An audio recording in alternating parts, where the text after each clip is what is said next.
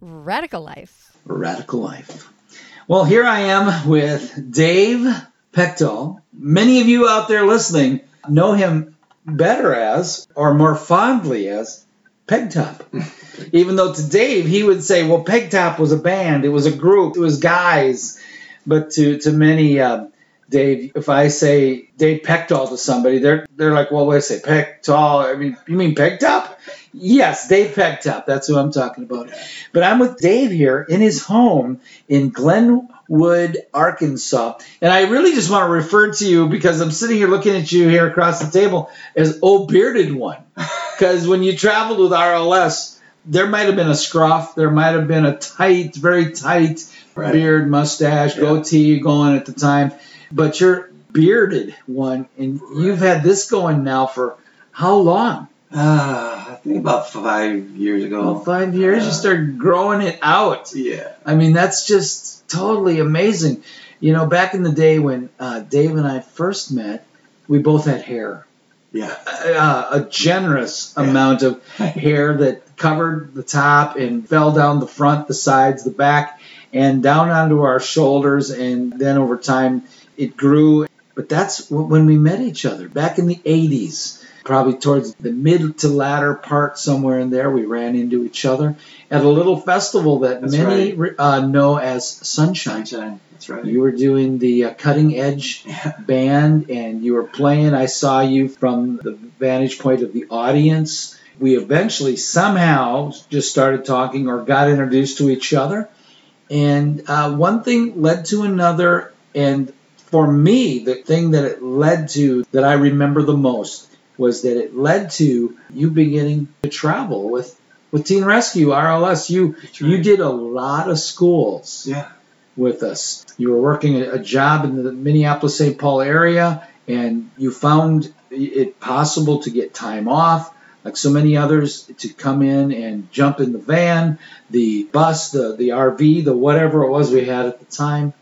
And Dave began to play music with RLS. And one of the things that you had told me earlier today was you remember being on a train heading to Seattle, learning RLS, which is something that a lot of us RLS guys did. I know for me, I didn't practice. Our practices were kind of our performances. They really were. We would just learn songs, build songs, most of the time just rip songs off of other artists, because I'm not a writer at all. I mean, I shouldn't say that. That would be a lie. I wrote some things, but there are things that did well. But you are a writer. You wrote things. As a matter of fact, you wrote one song in particular that RLS picked up on called I Believe in You. Yeah. It became a favorite of mine. Yeah. What do you specifically remember about your time with Teen Rescue? Like I said, you practiced our music so that when you got on stage, you always wanted to play well. I mean, just because I'm representing our Father, yes, and I want to do things well. But and I always appreciated that. I never was a great. You and I have known like gifted musicians. Yes, we have. That really don't have to practice to be good. Right. And I'm not one of those. And so I do. Just to get by, I have to practice a lot, and I still do. I still practice. I try to play guitar every day. Still. I know for me, they say practice makes perfect, but for me, practice just helps me a little bit. In your case, you want to do as perfect or as well as you can, so you practice. But your time with RLS, Teen Rescue, we went into a lot of schools. You probably remember some of the, maybe not specific faces, but there was always that crowd that stood in front of us. And we were given the opportunity to share things with those kids. What's one of the things that pops off of your mind that we shared with them back in the day? Well, the format that I remember is that we would go in and use music really well. You're a great singer. I mean, you could have been a rock star with the way you sing, honestly. You see why I like to have him on the Yes. You had the charisma and the voice that you could have been a rock star. And so that drew kids in. Right. It kind of gave you a platform. It made them ready to listen to you, which was a powerful thing, a powerful gift from the Father, is music, and used it in a really good way.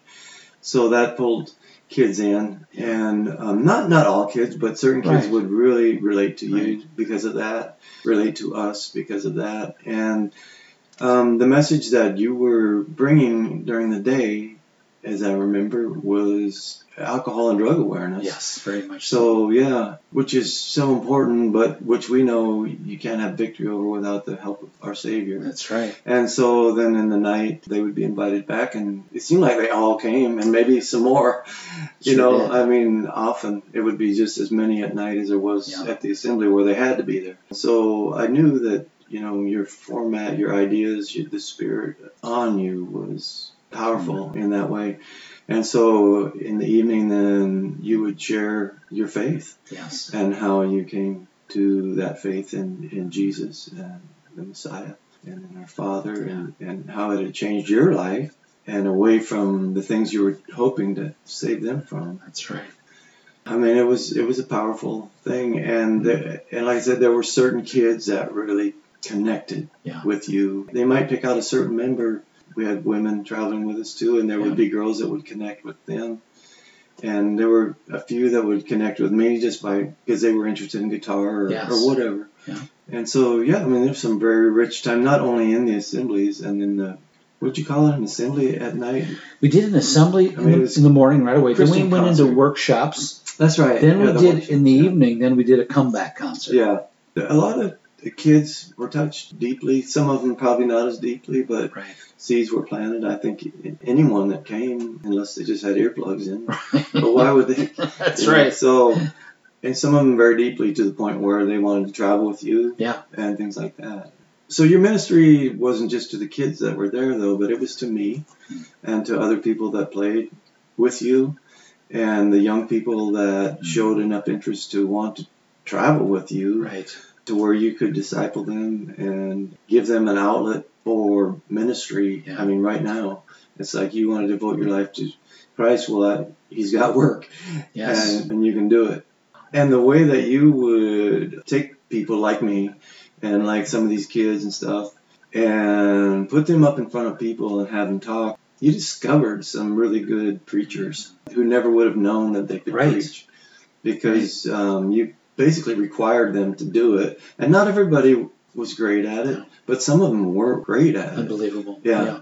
And Oh, yeah, trust me, there were many times we'd go back to a school and the principal would come up and say, now you do have that one guy still with you, right? Can we hear more from him? yeah, I'm like, yes, we do, and yes, we will. yeah. Yeah, that's Yeah, all. because they recognize the gift, and they may have been a long time for them to find that gift. Until, Right. you know, I mean, a lot of people don't find it until they're late in life, Yeah. but these younger people were kind of thrown into the fire, you know, or thrown into the water to see if they could swim, and they did. Right. So with the people that traveled with you, Rick, I think, and you know that now, I mean, by going back, I mean, how many years ago was this? We're talking roughly 33 years ago. Yeah.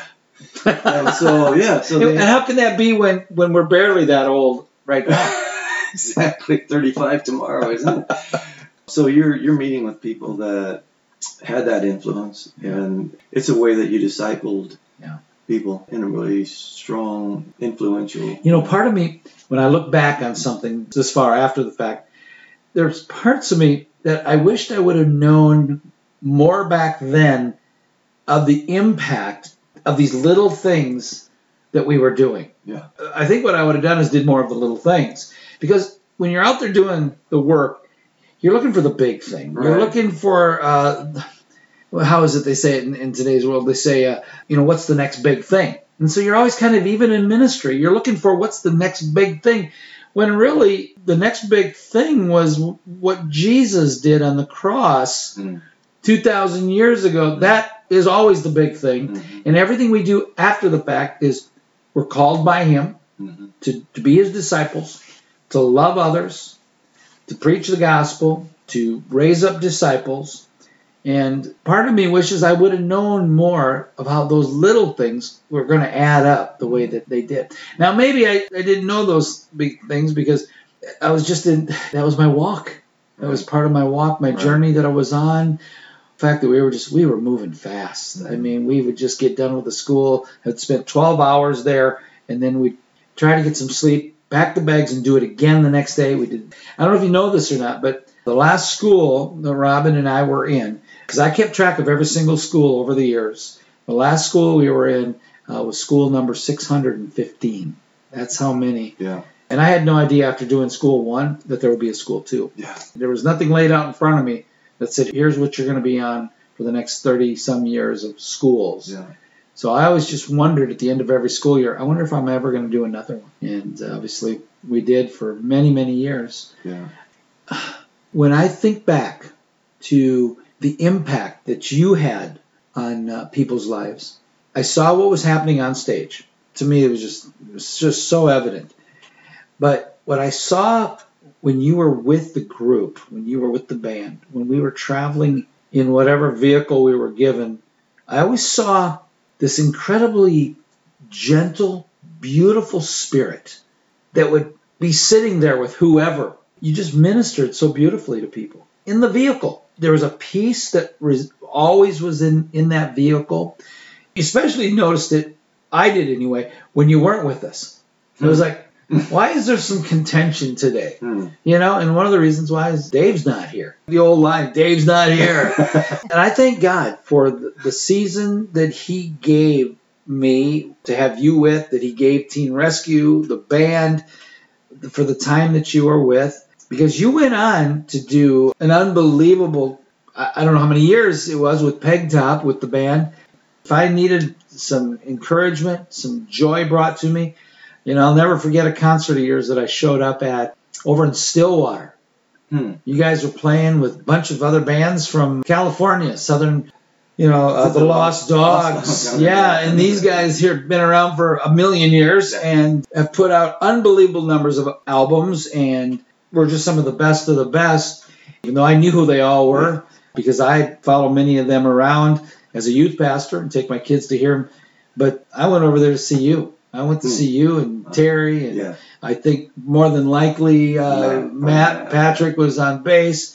To see you guys, to sit there in that park and to listen to you guys and to see the response of the people was just so crazy. You know, to the majority that were sitting there was, who are the Lost Dogs? And I'm going, wow. You know, it's evident they didn't know who the Lost Dogs were because they were all sitting out there chatting to each other. And then you guys get up, and I'm just like, and they're stealing the show. They're stealing the show as it should be.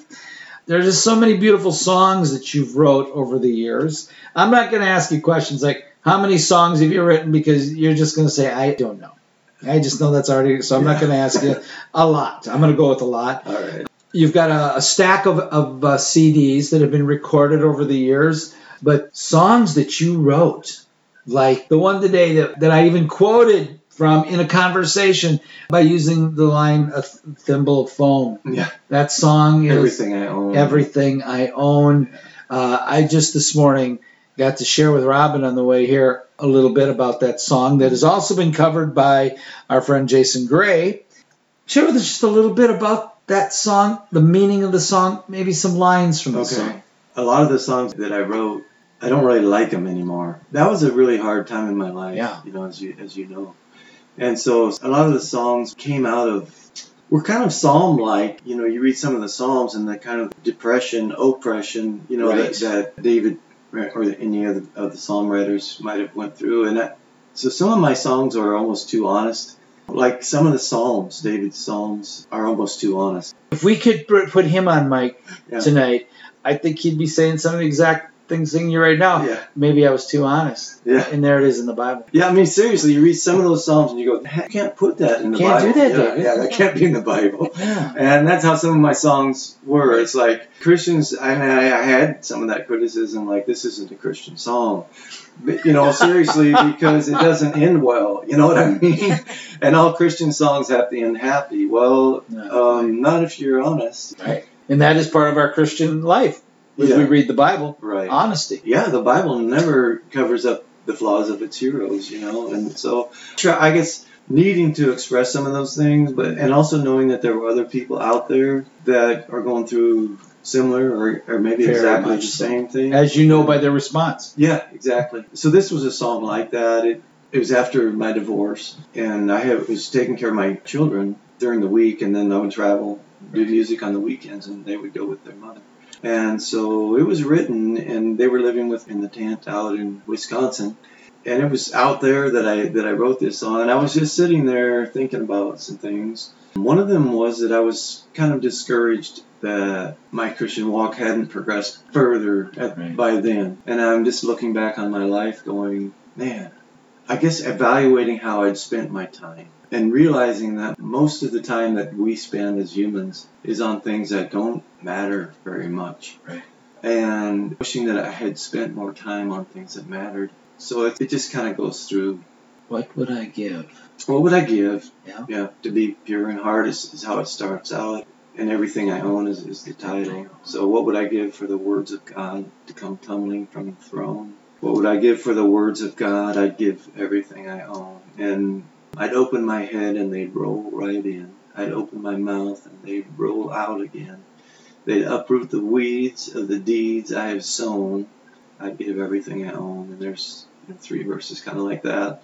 And that was the first. That was the second verse. Second verse. Yeah, that was the second verse. First verse? What would I give to be pure in heart, to be pure in flesh and bone? What would I give to be pure in heart? I'd give everything I own. I'd rid my whole house of its demons of lust and open the windows of trust. And out of those windows all fear will have flown. I'd give everything I own.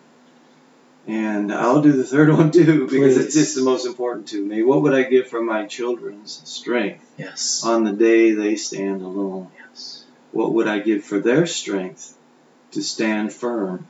I'd give everything I own. I've wasted my life accomplishing things, ignoring the giver of wings. Lord, teach them to fly to the foot of your throne.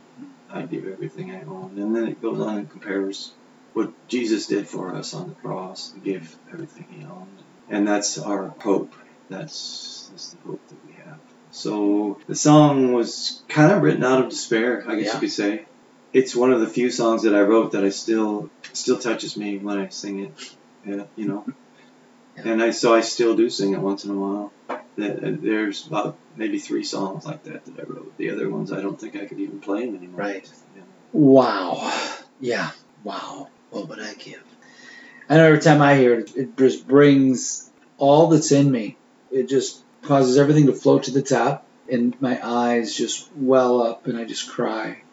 Because that is, I think, what every father, every mother wants for their children, is that one day knowing we're all going to stand before the Father.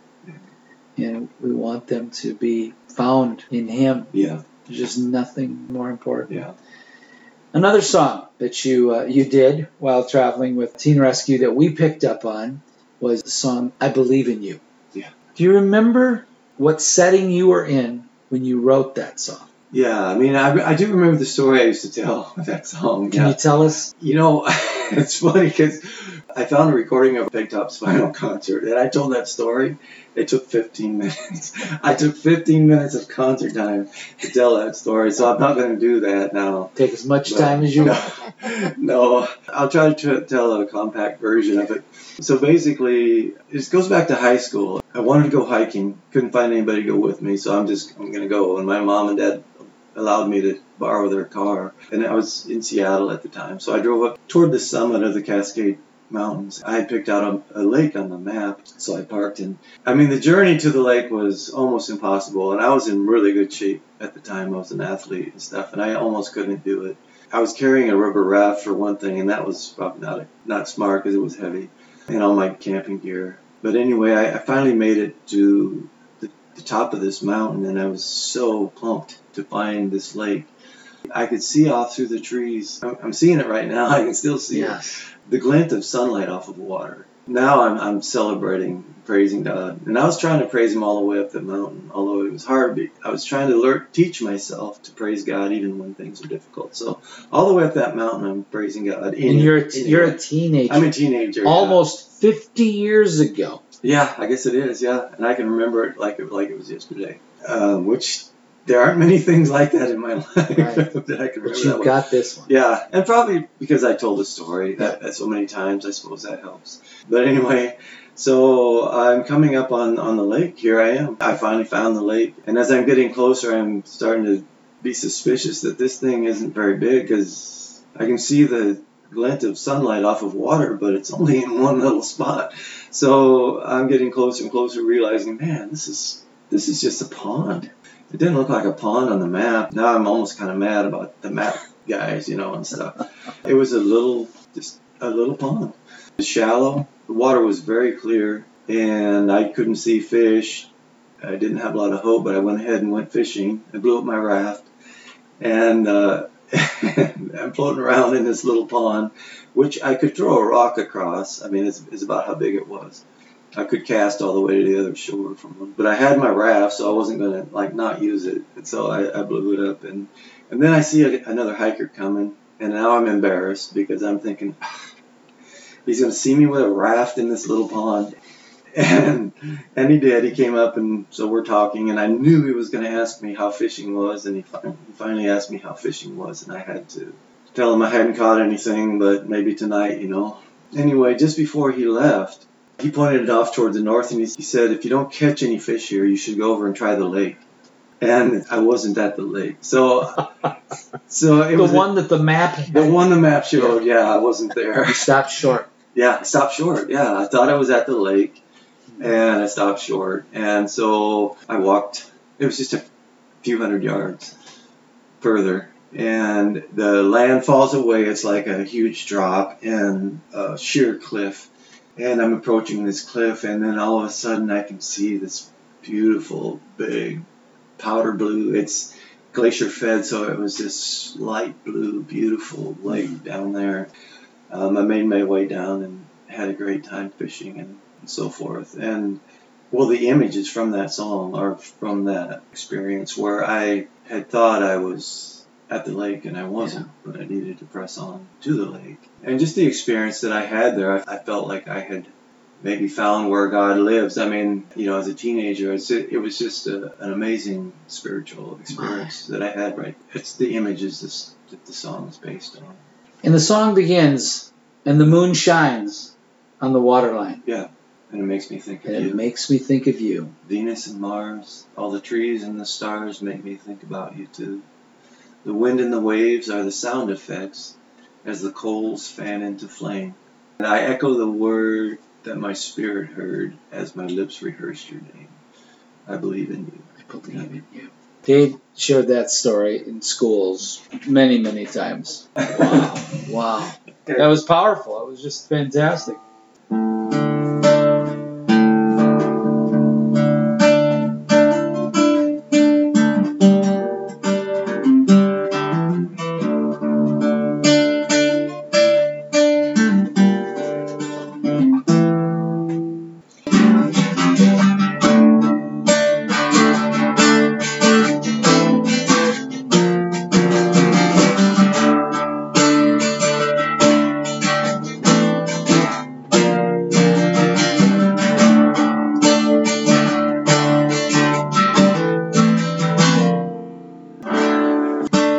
Anyway, Yeah, that was kind of some of the guitar part. But I believe in you. yeah.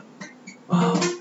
When you're traveling with RLS, who do you remember on stage around you and up there with us? Because I'm trying to Well, I have to say this, that if it hadn't been for RLS, Pegtop never would have been, because the people I played with are people that played with me in Pegtop. So, Wes Thompson, Terry Steinmeier. Yeah, Terry and Wes. Ben Curvin. Yeah, Ben played. There was several people that played with Pegtop. Eventually, Matt Patrick came along. Yeah. Was a big part of Pegtop. Oh, yeah. Did you know that Matt was a kid who heard me speak at a Students Against Drunk Driver conference in St. Cloud? He was just a kid out there listening.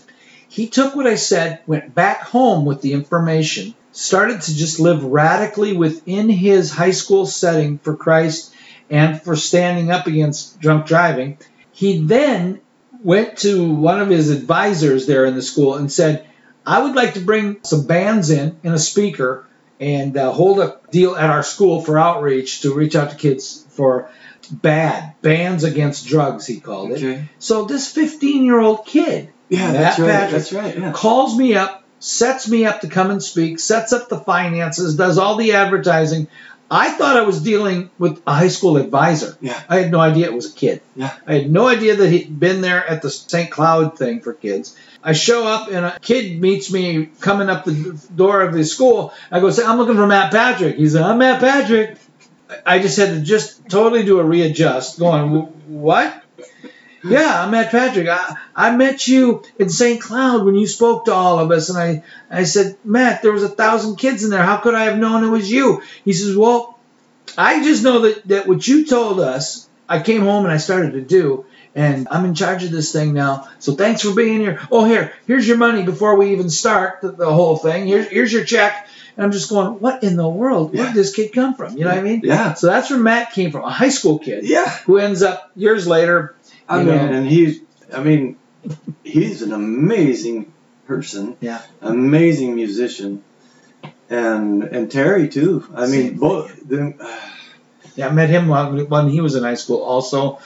Again, it didn't take much when I was 24 and these guys were 6 years younger than me, 24 to 6, they're 18. They're still in high school. They're seniors in high school or less. But at the time, they looked at me as a 24-year-old thinking how old I was. Yeah. And I was looking at them as high school kids. Yeah, right. And then eventually, doesn't take more than a handful of years, they're out traveling with RLS. Yeah. You guys meeting each other. You guys knocking off new songs while we're traveling. Yeah. And I'm listening to all this going on while I'm sitting up in the front seat most of the time going, this is cool. The connections that were made. Yeah. That you guys went on. And I'm going back to what I said earlier. You put people in positions that push them, and they found themselves. I know Peg Top couldn't have been if it hadn't been for RLS, because everybody on Peg Top came from RLS at one point or another. And all of them were people that you, in one way or another, influenced and challenged. Right. To get out and do this thing. Because a lot of us feel love for God. A lot of us feel a devotion to Christ. Yes. But not a lot of us know what to do with that. Right. You have helped a lot of us to know what to do with that. Yeah, the guys I played with in RLS, it was an amazing. And others that you remember that you mentioned earlier today, Dwight Linebeer. Yeah, Dwight. We called him D. White Boy. D. White Boy. He went on to do a rap DJ thing in the schools. Cindy Thompson. Yeah, I remember. You watched her go from really a very shy girl playing her keyboards to pretty soon grabbing a guitar, writing songs, having her own recording. Well, and her seminars, she became so bold as a speaker, too. Oh, boy. Really. Yeah. Took all the things that were in her life that were very troublesome. Yeah. And she would share them with the girls. She had a lineup. Usually after a concert or after a thing, I'm signing autographs, and all my band members are lined up with people needing counseling. Yeah, because you guys really, you spilled your guts. Yeah. Especially Cindy. Cindy did really. She just spilled her guts, and she just had a lineup of people just wanting more advice. Yeah, because they're going through the same thing. Same thing. Yeah, she was amazing. Wow. Eric Holmberg. Yeah, Eric. So Eric, There's another guy. It's like you start diving into the lives of these people and the gifting that they have, the intellect of that young man. Yeah. He could think circles around me, seriously. And he could write music around circles around me, too. The guy was amazing. Well, we could go on talking about the folks that were involved. Your time with us was invaluable, was amazing. The years that follow. And here we are today. Yeah. This setting where God is still working things in and through us. Our journey isn't over, not even close. I know personally what I believe is that we're living in a little bit of perilous days. Yeah. We always live with that hope of His coming. We live in that hope in the people of this planet coming to Christ, that there'll be a great awakening, that there'll be a revival, that there will be a surge of folks that will cry out to God. It's an exciting time, really, because things are happening, and as people put their trust in the Father and walk in obedience, He's promised to protect us. Yes. And these are perilous times, but that's when we'll see the power of the Holy Spirit in our lives on a daily basis, as times become perilous, and we learn to listen and obey that voice. Yes. And walk in it. We don't have to be afraid. That's right. What are you going to fear? Because That's right. What are they going to do? They might kill me, but They might, yeah. that's just a ticket home, That's right. When we trust the Father completely, there is no fear. Because the Bible says that they, meaning the disciples, those who follow Christ, they did not love their life even unto death. Right. And that is spoken of when it's said, how do we defeat Satan? How do we overcome evil? How do we overcome the accuser of the brethren? By the blood of the Lamb, the word of our testimony, and that we did not even love our life. Even unto death. Even unto death. Yeah. And that is what we call a radical life. It's a radical life. Woo! Radical life. We hope you enjoyed this interview with Dave Pechdahl.